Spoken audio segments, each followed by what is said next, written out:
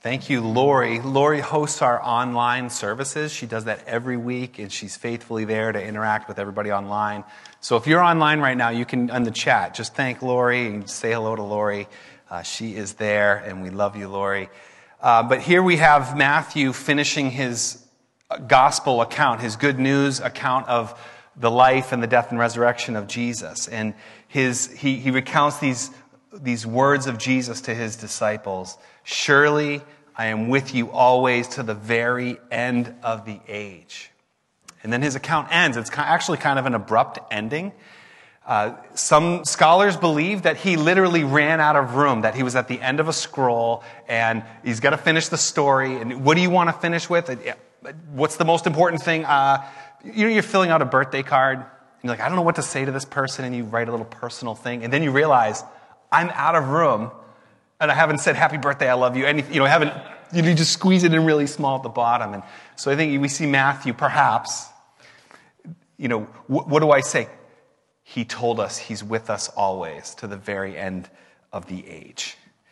This is a good way to end. It is a life-changing truth, because the Scripture teaches that indeed God is with us always to the very end of the age, that by his Holy Spirit, that he is with us. And if his Spirit is with us, his Spirit produces fruit in our lives. Scripture teaches that the fruit of the Spirit is love, joy, peace, patience, goodness, faithfulness, kindness, gentleness, and self-control. Actually, the teens in our youth ministry this is one of their memory verses right now, and they've been working on that this month. So the question for us is, how are you doing with that right now? 2021, Easter morning. How are you doing with peace? Do you feel more peaceful now than you did a year ago? Or are you more anxious or fearful? Are you experiencing joy now in increasing ways? Or do you find joy to be more elusive and missing? Do you feel more patient or gentle or self-controlled? Or what I've been seeing is a lot of people are struggling. A lot of people are frustrated. A lot of people are angry. People are blaming each other for things. People are blaming the government for things. People are blaming disease for things. I've seen a lot of loneliness and sadness and isolation. We don't have to live this way. Today, I just ask you, if you're in that place, I ask you to just consider what it means that God is with you always and the fruit that can bear in your life. Now, I know not everybody's struggling. Some of you are here today and you say, you know what? In a strange way, I am more joyful. I do experience the presence of God in deeper and more meaningful ways. I'm doing quite well. The beautiful thing, if that's you, is that there's even more that you can experience. As my friend David Midwood used to say, you can have as much of God as you want. And when you experience it, you bring it with you to your world. You share it with others. And there's a beauty and a goodness to that, because God is with us always. And it's possible because of the resurrection, only because of the resurrection. And I want to give you 3 reasons why that's true, but let us pray. God, we thank you for this truth that you are indeed with us always by faith. And perhaps, God, some in this room have never experienced that. Perhaps some listening in may not understand that. I pray that wherever we're at right now, that you would call us to take a next step of faith, to know that by faith you can indeed be with us always to the very end of the age. We pray in Jesus' name. Amen. So this notion that God is with us always is possible because of the resurrection. 3 reasons. The first is that the resurrection is a fulfillment. Right away, we have the angels saying to the women in verse 5, do not be afraid. I know that you are looking for Jesus who was crucified. He is not here. He is risen, just as he said, that this was intentional, that he was here to accomplish something, to fulfill something, that it actually happened. And that sets Christianity apart from every other world religion. They're not all just about the same. This is uniquely different because Jesus said, I have come to accomplish something, that our faith is based on something that happened in history. This thing happened, and therefore we believe. So in order for us to benefit from the reality of the resurrection, we have to believe that it happened. And that we don't have a lot of time this morning to go into all the evidence. But if you're interested in researching that, I would love to put you I'd love to connect you with some good resources, books, and conversations and things that we do to explore that. But we have an empty tomb. We have guards that were there, and now the tomb is empty, and we can't explain where that is. Even in this chapter, Matthew describes this plot by the leaders to say that the disciples somehow stole the body. But that doesn't fit what the disciples believed about Jesus and what they were willing to die for in their faith. We have all these resurrection appearances. So we have an empty tomb, and we have Jesus appearing to people in various ways at various times, even to groups of people. And we have the early church and the early Christians, the followers of Jesus. They didn't see the resurrection. It wasn't that they followed Jesus and some of them believed he was alive. It was a core central belief of their faith. It was so central to their faith that Jesus indeed was resurrected. Such that Paul, one of the early Christians, he was on trial for speaking about Jesus, and they were trying to arrest him, actually trying to put him to death. And he was defending himself, and he said in Acts 26:26, he said, "These things didn't happen in a corner.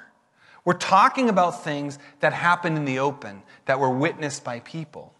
Therefore, and they couldn't find any way to charge him because, and really, people have not found a satisfying way to disprove the resurrection of Jesus Christ, that this indeed happened.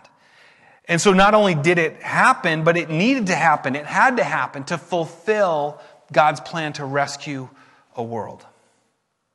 Because on that cross, Jesus takes the sin and the death of a broken and sinful world on himself in our place. And it dies with him. But he raises to new life so that we can have new life in him. We can only be rescued and saved by a living Savior. A dead Savior can't do that. And even the Bible itself says, if Jesus is not raised from the dead, then your faith is useless. It's pointless. That this happened and it fulfilled the work that Jesus came to do. And that fulfillment points to an even greater fulfillment. The day when God will finish all of his saving work and his healing work. But with the resurrection, that new day has dawned. There's going to be a day when there's no sadness, no death, no tears. And the resurrection brings that reality into our present world. You get glimpses. Now we have this glimpse of the future. We get that, right? Because we've been living the last year with all kinds of restrictions and limitations, and we see little glimpses. You know, there's people in Fenway Park. Not a lot of people, but there's starting to be people. Our kids are going back to school this month, many of our local kids. So all this remote learning and all these things, it's all going to be going away, and we're going to be back to the way that, you know, we want it to be. We get these glimpses. It's not we're not completely done yet, but we're getting glimpses. This is what God does at the resurrection. We can see tangibly it's happening, resurrection life. Therefore, think about this. The resurrection then is not a suspension of the laws of the universe. We think about it. Okay, in that moment when Jesus rose, you know, it violated the laws of nature. That's actually not the case. What happened at the resurrection is that true life, the way God intended, is happening there. And will happen fully. That same resurrection is for all of us in the future. The way that life should be, and it one day will be. And we can experience it now. As the Apostle Paul wrote in Ephesians 1, he said, I pray that you may know his incomparably great power for us who believe. That power is like the working of his mighty strength, which he exerted in Christ when he raised him from the dead. He's saying, I want you to know that same resurrection power now in your life. You can experience it.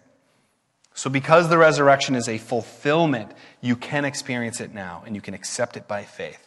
So you both have to believe that it happened, and that it needed to happen, and that it needed for you, that you need that saving, and you need that life that only God can bring. because of what Jesus accomplished on the cross. And because of that, God can indeed be with you always. It was a fulfillment. Secondly, the resurrection is also a reversal.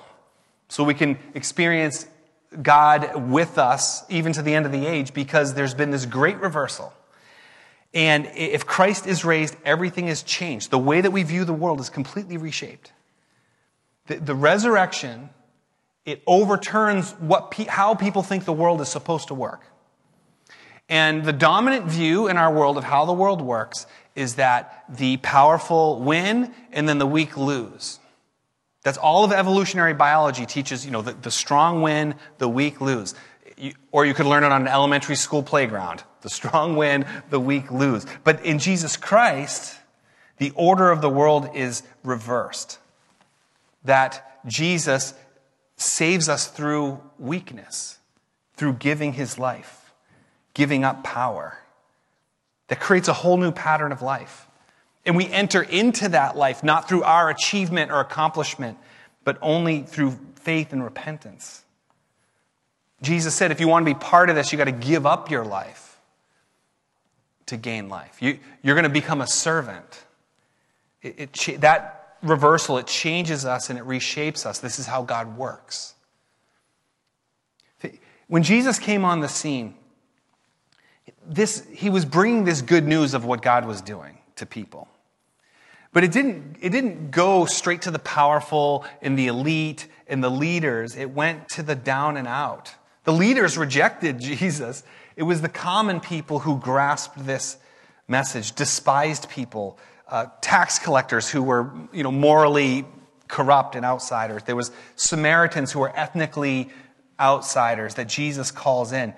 Children who the disciples said, Jesus, you don't have time for them. He said, no, my kingdom belongs to children. And actually you have to be like these children. Other people on the margins, like lepers and sick people and poor people and just the outcast, were brought in. Women in Jesus' day, even sinful women, in Jesus' day, women had no status. In the Jewish culture, women couldn't even testify in court. And here, when we talk about the resurrection of Jesus, it's women who first witness and proclaim the truth. They were the first witnesses, but in their culture, they were no witnesses at all. If you wanted to start a hoax, you wouldn't start with them. You wouldn't start with women, and you wouldn't start with those women. And yet, in the great reversal, in God's pleasure, he said, no, there is no wealth, there is no status, there's no preferred race or gender or age or ethnicity or any even kind of moral accomplishment. The gospel is for the humble. It's for those who recognize, I can't save myself. That no one is righteous, no one is powerful or special enough to earn God's favor. It's all about God's grace. It's a great reversal. Pastor Tim Keller, he describes it like this. He said, look, if you got together all the great leaders of the world, leaders of great companies and great movements in our world, and you pull all these experts into one room and you say, oh, here's my goal. I want to be the most influential and the most powerful person that's ever lived. I want to have whole civilizations built around me and my teachings. And hundreds of years from now, I want people to actually remember me, but also worship me. What should I do? And they get together in the room and they say, okay, here's what you do. Start by being born in obscurity. And then don't get real involved with the political powers of your day, all the influential economic leaders and political leaders and all the academic leaders. Avoid all that and then get tragically killed in your 30s before you write your first book. That's how you're going to... They wouldn't say that. There would be no wisdom. The world's wisdom wouldn't bring you to that. But in Jesus, he reverses the wisdom of the world, the whole system of how the world works. And it's not just an underdog story. We love underdog stories. We love the rags to riches story. That's not what this is. This isn't just to inspire us. It's to change us. It's to align us with the way that God designed the world. All these reversals. So when you put your faith in God, you get you get reversed to be aligned with his way, that you can genuinely walk in step with his Spirit. And the resurrection of Jesus is this great reversal where even death is not the end, that eternal life can even destroy death. So you can accept it by faith and be changed to live differently.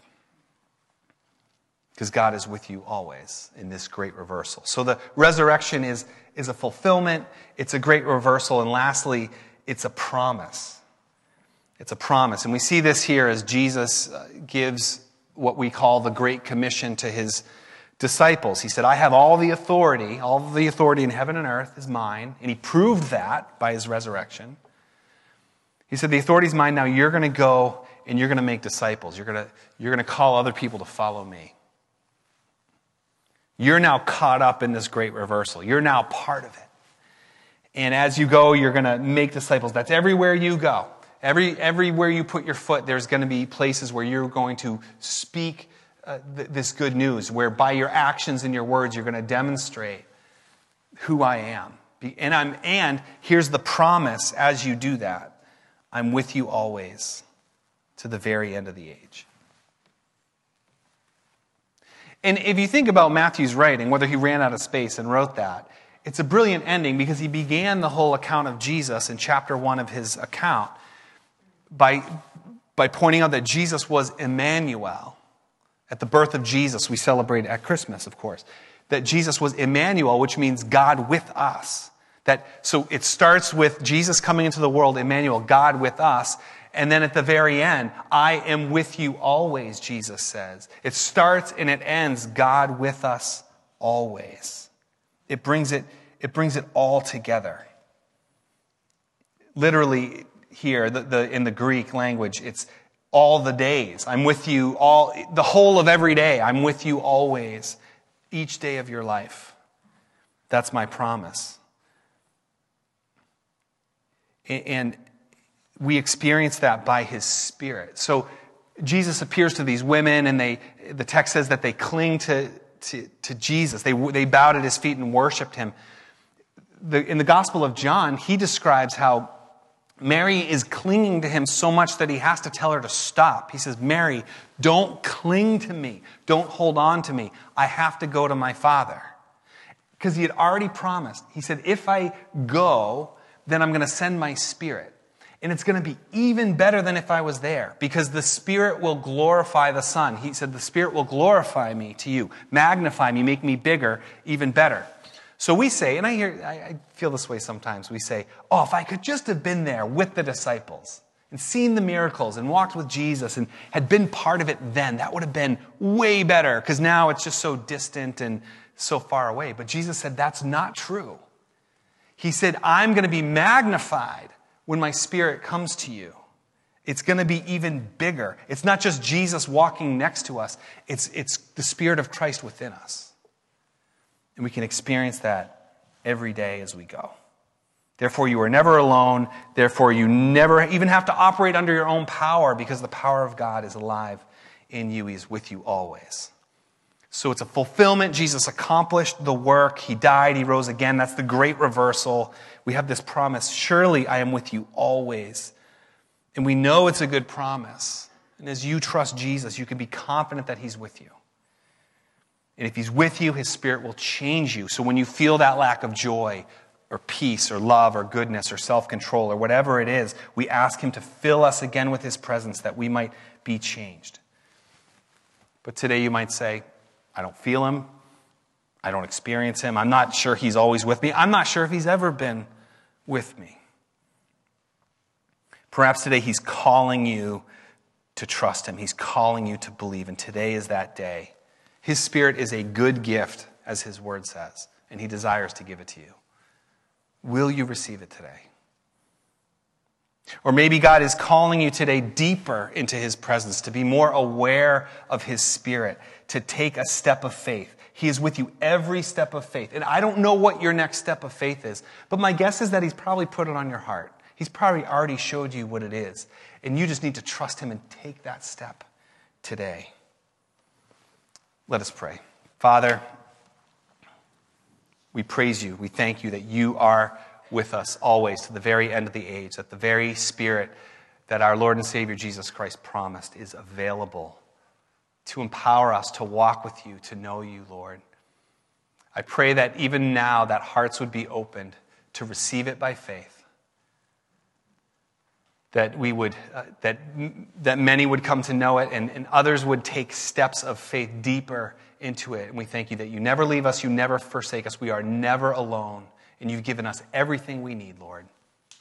We praise you in Jesus' name. Amen.